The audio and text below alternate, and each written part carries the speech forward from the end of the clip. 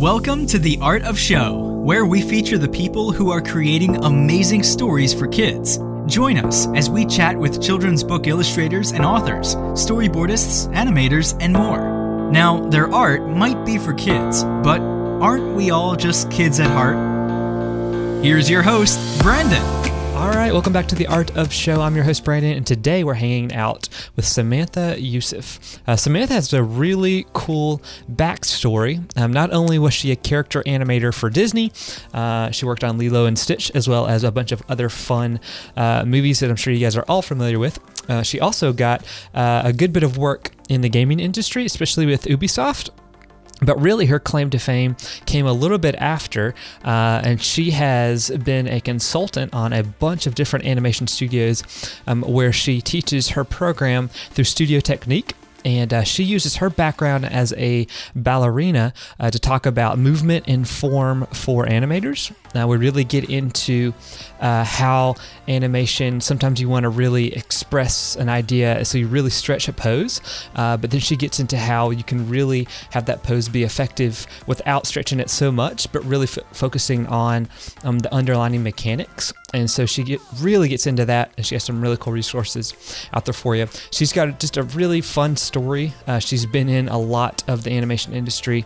She's still doing a lot of really cool things. So Samantha's a blast to chat with. But before we dive into that interview, I want to remind you guys, if you guys like what we're doing here with The Art of Show, the best way you can support us is by heading on over to iTunes and leaving us a rating and review, and that would be greatly appreciated. And then also, if you hit me up on Twitter, at BRCullum, let me know some of the hosts, or not some of the hosts, let me know some of the guests you'd like to have on the show for the future.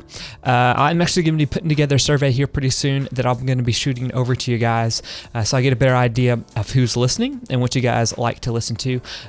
Something I haven't realized, but I've gotten several comments from other artists that you guys are actually listening to this as you guys are creating and drawing, which I know I do the exact same thing. I listen to tons of podcasts. So if that is you, let me know. Hit me up. Let me know what you're working on. So let's dive into our interview with Samantha. Alrighty, well, welcome back to The Art of Show. We're hanging out with Samantha today, calling in from all the way up in Canada. Thank you so much for hanging out with us and chatting about character design and form and your kind of art journey. Thank you. Thanks for having me here. Yeah. Well, I guess we'll kind of get into it. And so growing up, I know you probably have a history that I don't think anyone that I've talked to has, Really? and that's with ballet.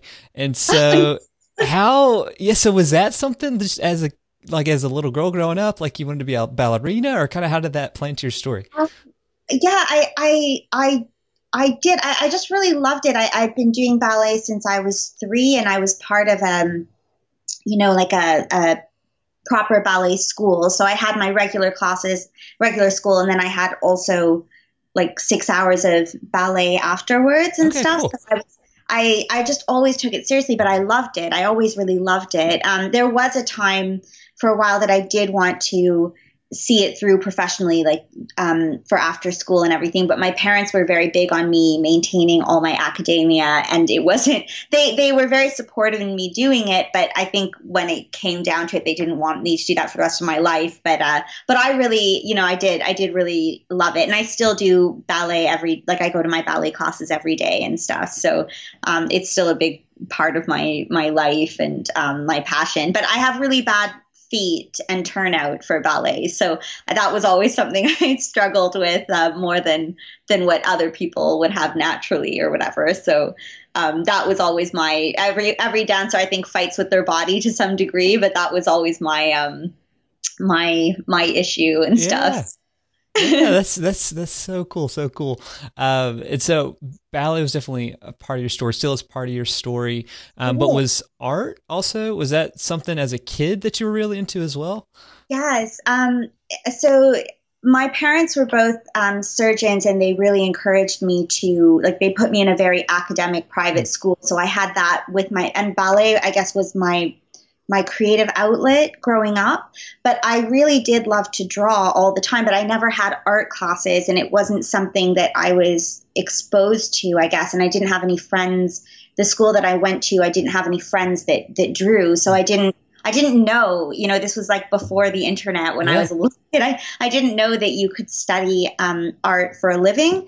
But I know that my parents I always loved Disney, and my parents told me even when I think it started around when I was 3 or even before 3, they used to pause Disney movies on the TV for me, and I would redraw the frames and draw the characters. So I can't even remember when I started drawing. It was just always through my whole life, like one of my favorite things to do. And then I just didn't know that you could do it. And I would buy all the Disney art of books, and things like that. And you'd read about these artists that did it. But I just thought, well, they must have, grown up in LA and had a friend. I didn't know. I didn't even know how they did it, and so it was only when I got to an age where I was applying for colleges that I found out that I could, that there was a really good art school that specialized in animation and drawing, and I decided to apply. But prior to getting in there, I had no,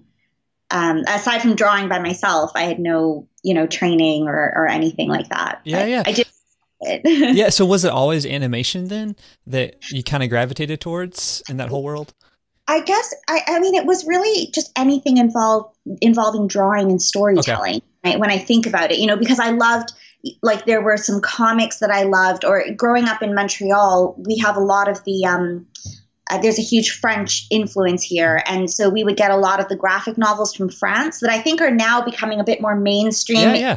Translated to English, but they didn't used to be, right? So we would have all of this in Montreal, and I used to love a lot of those graphic novels. And every time that I just saw something that was, I loved children's book illustrations. There were artists that I loved. So it really was the drawing, but I think Disney always inspired me the most. And all these books that I had of all their concept art and the 2D animation and creating those characters and stories, I think that always intrigued me a lot. So I was just always drawing, characters. And but I originally, I thought as an artist, I didn't really understand the process of going into animation. So I think that, if I had, when I would do things on my own, it was always with this idea of doing illustrations, and I would just illustrate stories and things. Yeah, I just like to draw, I guess. So you said your parents would pause Disney movies. Was there one that got paused the most? What was your favorite growing up?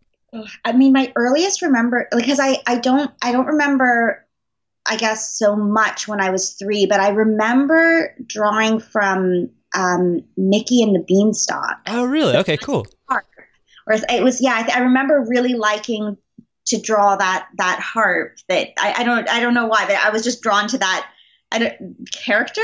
Maybe because I was a girl and I found it very appealing or something, but that's the earliest memory. But then following that, I mean, I remember I was really young when Roger Rabbit came out. I don't remember how old I was, but that was something else I remember drawing. I used to draw characters from Roger Rabbit when I was really young, and then Little Mermaid was huge. That whole new generation of Disney was really huge for me. So I think whatever film came out that year, I just spend the year, obsessively drawing the characters and stuff. Yeah. So is it Sheridan College? Is that right? Yes. That's where I'm going. And it was for a degree in animation? It's a degree program now. When I went, it was a different program it had a lot of teachers from the hand-drawn Disney feature department, and it was more of a private, like a boot camp school or something. It didn't offer an undergrad at the time, but it meant that it was really intense because we didn't have you couldn't do a 3-credit course with X many hours. It was just this massive amount of work, and we were constantly drawing all the time. It was great. When I look back, though, it was great. I mean, at the time, I think, we were crying ourselves to sleep half the time, but it was really, when I look back, it was really good drawing training, at least. When you look back at especially your formal education in college, from maybe where you were before to when you got out? What were like some of the bigger things that you say like you learned and you developed as an artist because of? I think my awareness and appreciation of how valuable life drawing was. I feel that gets taken a little bit more for granted now when I go in to do workshops or lectures at colleges. I feel like that's maybe because of the nature of how, at least in the animation industry, how it's changed, that people maybe, or some programs think because it's CGI, they don't need to study the human body as much or something. But I find that I think that there's so much to be learned from that sort of more academic way of developing your talent. And I think that was the one thing that I had no awareness of before, because I was always drawing characters and I didn't understand that in order to draw anything well and to make better decisions as an artist, you had to cultivate that, I guess, academic kind of drawing and stuff. So yeah, I'd say that was the big eye opener for me, for sure. Was form then always a part of something you're interested in too, especially with poses, or was that something you kind of naturally did? You mean like just like shapes and forms and like that? Like, no, yeah. I think I was reading an interview a little bit earlier that you had done where you talked about some of your ballet experience had kind of like translated into art, but maybe you didn't realize it as much. Like you naturally just got how like poses worked and all that. Like, was that something that you picked on up then as well? I didn't pick it up until I was at Disney. Okay. When I was in school, I just didn't put two and two together, or I think I was putting it together, I guess, somewhere in my mind, but I didn't consciously articulate it. And I guess when you become very conscious of something, you can kind of, I guess it empowers your art in a way. You can control it more, and then you always draw upon it. And I guess, I didn't know, like my teachers always told me that I was very good at observing gesture. And I guess I had a good sense of when I looked at my poses, whether they felt right or not. And I think now I know, now I'm very aware. And that's what I try whenever I'm teaching or training artists, I try to bring as much of that without them being dancers. I try to bring as much of that insight into artistic terms, I guess, visual artistic terms for them as I can, because I find that, since you're 3 years old, you're observing poses or choreography and you're trying to copy it with your body, which means you just have to see it and understand it. So, and it's so subtle because it could just be little variations of movement that mean like the world in dance. And I found that translated really well to understanding, not just generalizing it when I draw, but actually being very specifically aware, I guess, of what's happening in a pose. So yeah. Very cool. It took a while to put the dots together, and realize what I was doing with my drawing. Yeah. Very, very cool. So once you got done with college, you mentioned Disney.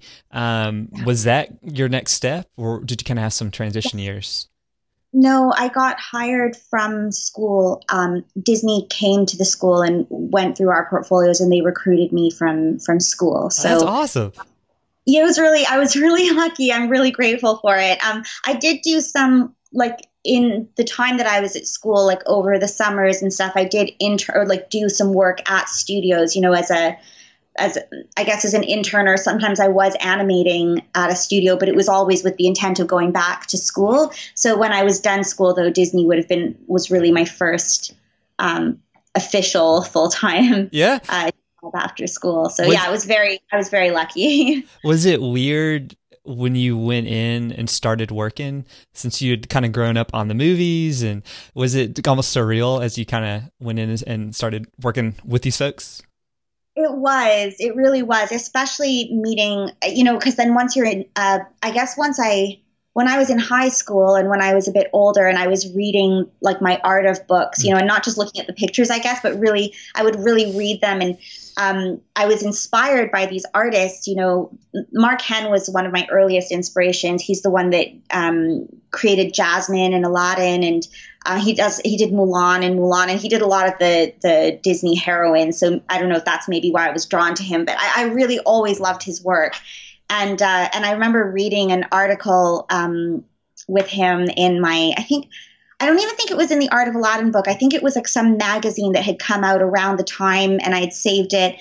And he was talking with the voice actress that was the voice of Jasmine, and he was talking about how they were going to create this character together and bring her to life. And it was just such a nice thing to read. And so I was so inspired by these people. And so then to go to Disney and actually meet those people was really, it was really amazing, to get to know them and get to work with them for sure. It was, and I also felt horribly intimidated because I felt, any day they're going to realize that I don't deserve to be here or something, and they'll fire me. So it was the level of talent and everything there was just so impressive. But it was very surreal at the beginning. I was so excited about it. So it was pretty. Now, was it? Were you in California, or were you there when the studios are in Orlando too? Orlando, and then Paris. Oh, and wow. Then Australia. Yeah, they had a few studios, but then slowly they were closing them. And for a while, there wasn't even anything being done in LA, and a bunch of people from LA came down to Australia as well. Like those that didn't have families and stuff came to Australia to work on some projects too. So LA was like I tried to stay at the other studios because I guess I'm more used to a European style of living. So LA has always been like a foreign kind of culture shock to me with the way the city is set up and everything. So I tried to work at the other other studios. Yeah. So when you were at Disney, did you have any favorite projects that you got to work on? I did. My first experience was doing a little bit of rough in betweening on Lilo and Stitch. Okay. That was really fun. But I'd have to say my favorite project, and I think it always surprises everyone because it's not like one of the big blockbusters, but I had the most fun working on Bambi 2. Okay. It's just a Bambi sequel. It went into the theaters around the world, but not in North America. So no one here has really heard of it. But I think that was one of the most enjoyable projects that I had the opportunity to work on because I got to work really closely with Andreas Deja, who was the artist that did Scar and Jafar, and one of these people that I was growing up with, and we were on I was on his team, and so it was just so exciting he's been a really big inspiration to me, and he's just such a nice, for anyone that's met him, he's such a nice person too, just a really wonderful person. So the experience of working on that project with him and some of the other artists on that team, and the training that we went through on that film, because we got to go and spend a lot of time on deer reserves and stuff, studying deer. We were just outdoors, drawing deer all day, and I was getting paid to do that. I just thought it was amazing. So that was I think for sure one of my my favorite projects in the end to work on. The experience was amazing, and I learned so much. And I think that was the other thing too, is that I felt like I went through a bit of a learning curve on it because I was working more on Feline and Bambi's dream sequences of Bambi's mother, but also he had an adoptive mother because it takes place after his mom dies. And so drawing these realistic deer walking around in environments and through perspective, I on a technical level, I learned a lot working on that project too. So I think, that one would probably have been my favorite. Yeah. That's really cool. So you're at Disney, and I know you're not currently at Disney. So kind of how did you, what happened as you're kind of leaving the studio, or how'd you get out of the studio? So I guess what was happening was that in the around 2009-ish, we were transitioning so much into CG, and it was the writing was on the wall, obviously, that there wouldn't be any more 2D feature, and even the projects that we were working on were starting to get more direct to video, or maybe a credit sequence here or a short film there, but it wasn't the full, the movement was transitioning. And I guess at that time, I really wanted to be a 2D animator for the rest of my life. I wanted to be like Mark Henn and Andreas and Glenn Keane and all of these incredible artists. And I knew that there were still studios that were doing 2D feature. So I I decided I didn't want to transition into CG at Disney, and I went to go continue drawing at these other studios. And I went to Yowza Animation in Toronto, which is a team of former Disney artists from the LA studio that were originally from Canada, and they opened up their own studio. And because they had a rapport with Disney, they would also get projects like Enchanted and Frog Princess and other titles from Disney. So we, in that way, I was still able to work on certain projects, but I went over there. But then the work again got less and less in 2D. So that's where and that's where I eventually met Edward, because I sort of was at this crossroads of, I love to animate and I love to draw, and I didn't know, I was trying to learn some CG and I was trying to develop my skills as a character designer, and that's where I've realized now, like I still miss the animation. I love the performance part of it, but at the end of the day, I really love to draw. So I decided to just stick with my drawing. But having had the exposure to CG and everything, I started getting asked to come in and do animation direction at some gaming studios in Montreal. Cool. It started with Ubisoft. And they asked if I could come in and work with the team in the cinematics department and share some of the insight that I had learned at Disney. And they also helped train me a bit more in CG. And then that way of working with talent started catching on with other studios, and they started asking if I would come in. So then that's where I went on this venue of, I don't know, I guess it's like consulting art direction. Yeah. And now I find myself doing a lot of work at studios where, because I draw and animate, I can work with the concept artists, because concept artists now tend to be more painting oriented than drawing oriented. So they don't think about how it has to translate into assets that the animators will use. So I'll go in on a project and I'll do draw overs of the concept art, then work with the character artists that are building the models and help make that work a bit better, and even work with the programmers to help them understand how it should animate. And then they help build those controls. And then I work with the animators to make more aesthetic. I do draw overs on the CG animation so that it has more of a drawing kind of feeling. So, but it all just kind of happened, I guess after I left Disney, it all fell into place. And in the meantime, I would just do any kind of freelance work that I could still do as a 2D animator or as a character designer, as I started working on, learning more about design and stuff like that. Yeah, that's so cool. So, so Studio Technique then, did it kind of just morph out of that, like giving you kind of like an entity that you can like work through? That's exactly what it was. Because I guess what happened was, after once other studios started asking if I could come in and do sort of training their teams, instead of jumping from studio to studio every 2 months and then not knowing what the next contract was, I made a company so that they became my clients. And that's where and then the company name, I needed something, because originally when I started, it was in Montreal and we have all these bilingual laws. So I had to have a name that could go for both French and English. Oh, really? So I didn't even know those were laws. That's crazy. Yeah. In this part of Canada, there's a lot of legislation that everything has to be either only French, or if it's bilingual, it's French first and then English. So that's why I wanted a name that could work in both languages when I initially incorporated it. So I made that, and then that's sort of the company that I provide all of those training services under. Or I wrote a book. I eventually, over time, I started through that experience, I started building a drawing program where that same idea of like identifying what it was I took from my dance and from 2D animation and understanding how 3D animation works, and building a drawing program that works for a range of artists. And so I'm working on publishing 3 books for that. And the first book already came out, but I published them under the Studio Technique company. And then as an artist individually, I still work as myself. Gotcha. That's cool. Now, is that Movement and Form? Was that the first one?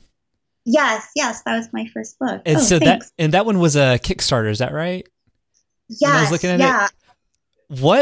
What was it like putting together what you were teaching into like a book form?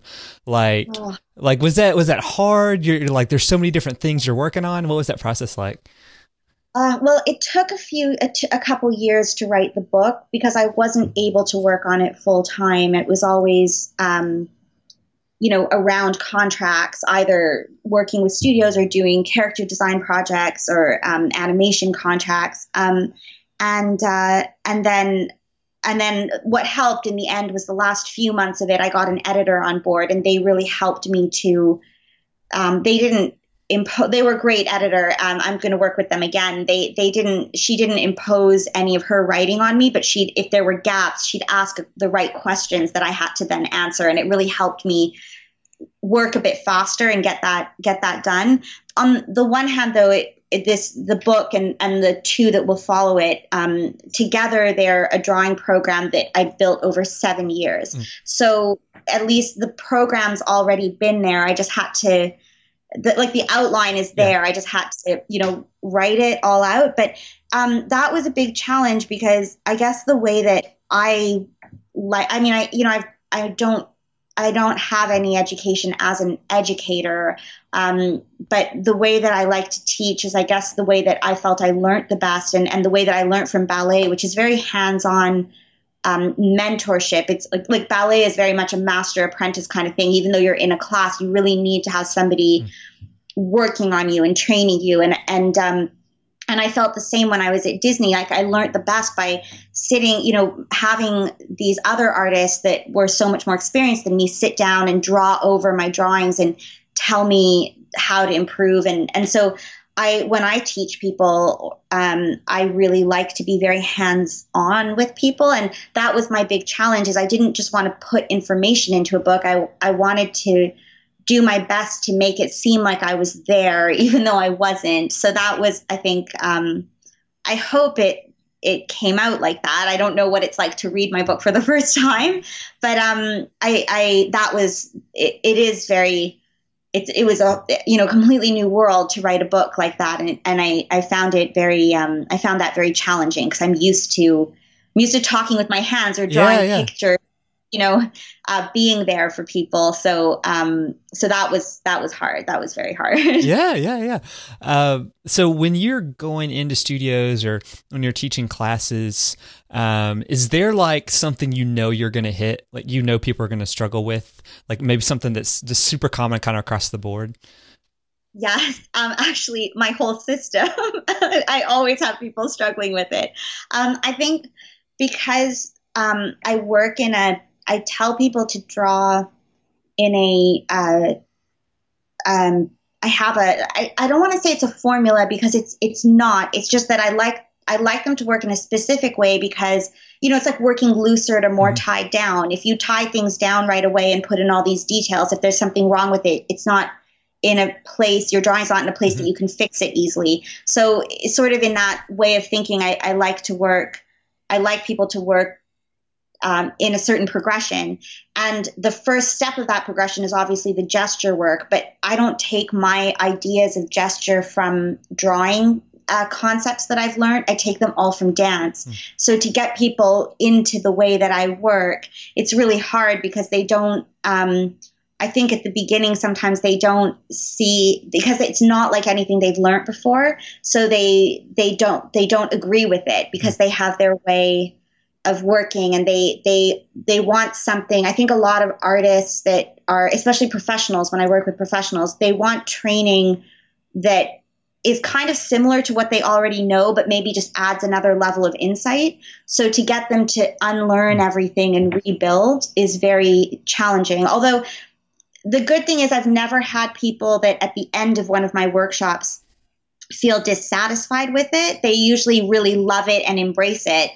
But sometimes we waste half the workshop trying to get people, on board with this new way of approaching drawing. So I think that's usually my across the board challenge. Yeah, that totally makes sense.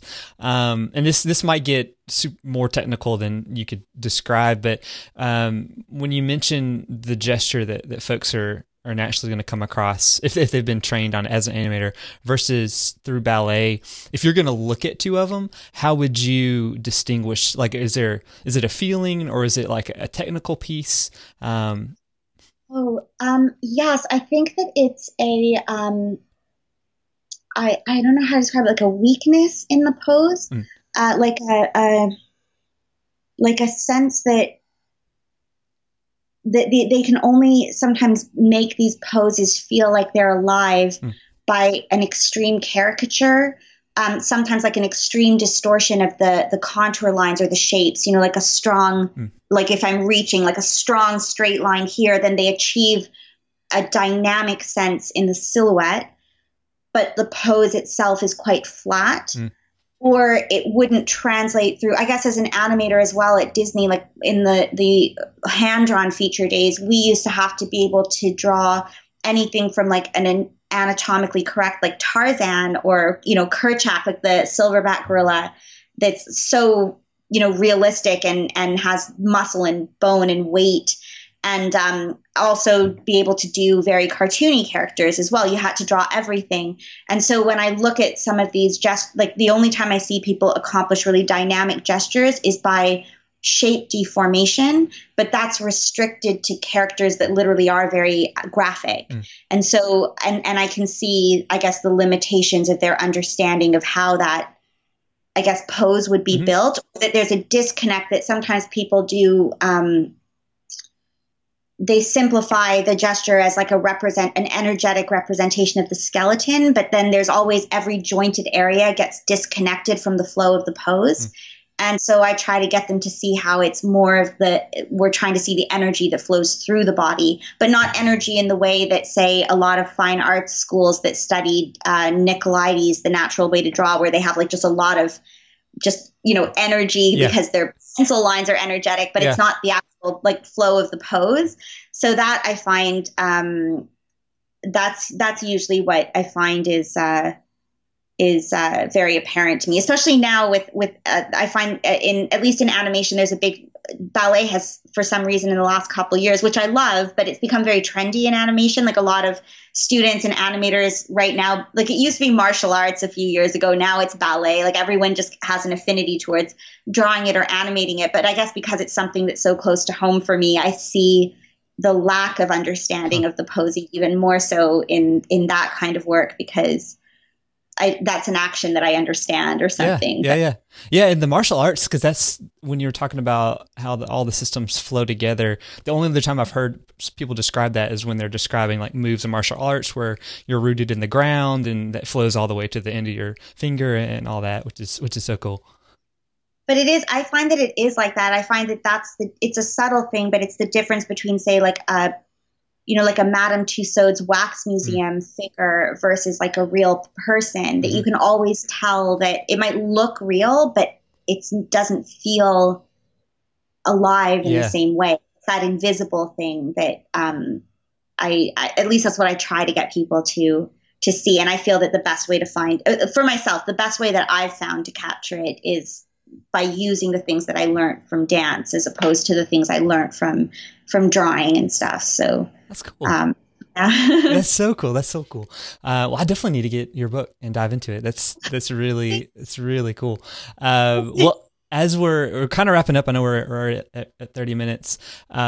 Is there, who are kind of the folks that you're learning from now? And something when I kept looking through your interviews, it seems like you're just like a lifelong learner. Like anytime you can find something new to learn, you're going, especially I think when you were younger, but is there maybe folks you look up to now whose work that really inspires you? Yeah, I'm very inspired right now I've always been inspired by John Singer Sargent. I'm still attempting to meet his level of draftsmanship. But in my industry, I'm really, as a designer, I'm really inspired right now by Corey Loftus, who's art director at Disney, and he did a lot of concept art years ago for a studio called Carbine on this game called Wildstar. And I just love I like Corey because he has a wonderful balance of shape design with strong drawing ability and expressiveness. So I love how he's found this like really nice balance in his work. So I love his work. I am currently really getting into learning more about different animals and creatures. So I've been inspired a lot by Terrell Whitlatch and I love her work, and I love Ian McCaig's work as well.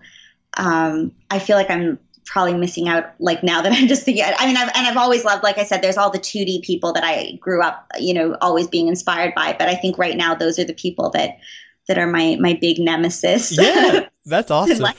When are you familiar with like Mermaid and Yes. and so I know Corey was doing that in May, and he would like post something that he had done that morning, and I was like, I couldn't do that in like 3 years. Like it's amazing. So it's so really cool. Good. I also love, actually, who works with Corey is Byron Howard, who was Corey's director on Zootopia. And Byron was a 2D animator at Disney originally, and he's not an internet presence, so no, he doesn't share his drawings, but he's also, as equally talented as Corey. Like he can draw. He was the animator responsible. He designed and drew Kenai in the Brother Bear film, Cobra Bubbles, and Lilo and Stitch. But now he's directing, at Disney, and he directed Zootopia and everything. But he's an incredible artist, and I love his work too. He's amazing. Yeah, that's awesome. Well, sweet. Well, if folks want to keep up with you, especially with the work you're doing and the work that they're teaching, any good places that you would send people to? I have a Twitter. I guess I could message those to you. I've got a Twitter, an Instagram, a Facebook page, a blog, a Tumblr. So when I'm terrible at posting, but that's my goal this year, is to post more of I do a ton of artwork that I never post. Yeah. So my goal is to try to post more this year, and especially now, because I just got back from London a few weeks ago, so I'm settling back in, and I want to start just doing that on a regular basis. So I have a bunch of different social media things and stuff where I share my. Easier for me to send those to you? Yeah, if you just send it to me in a message, and I'll make sure to include them in the show notes. And for folks that are listening, this is episode 35, so you'll be able to find the show notes, or if you just scroll down, you'll be able to see them. And as far as Studio Technique, is it just studiotechnique.com? Yes, studio-technique.com. Okay. Yeah, that's good. Thank you. Yeah, well, I appreciate your time and chatting. So it's your work is awesome, and it's so cool to see you teaching it too, what you've learned, and I appreciate you hanging out with me. Thank you so much for having me. I really appreciate it. Yeah. Thank you so much.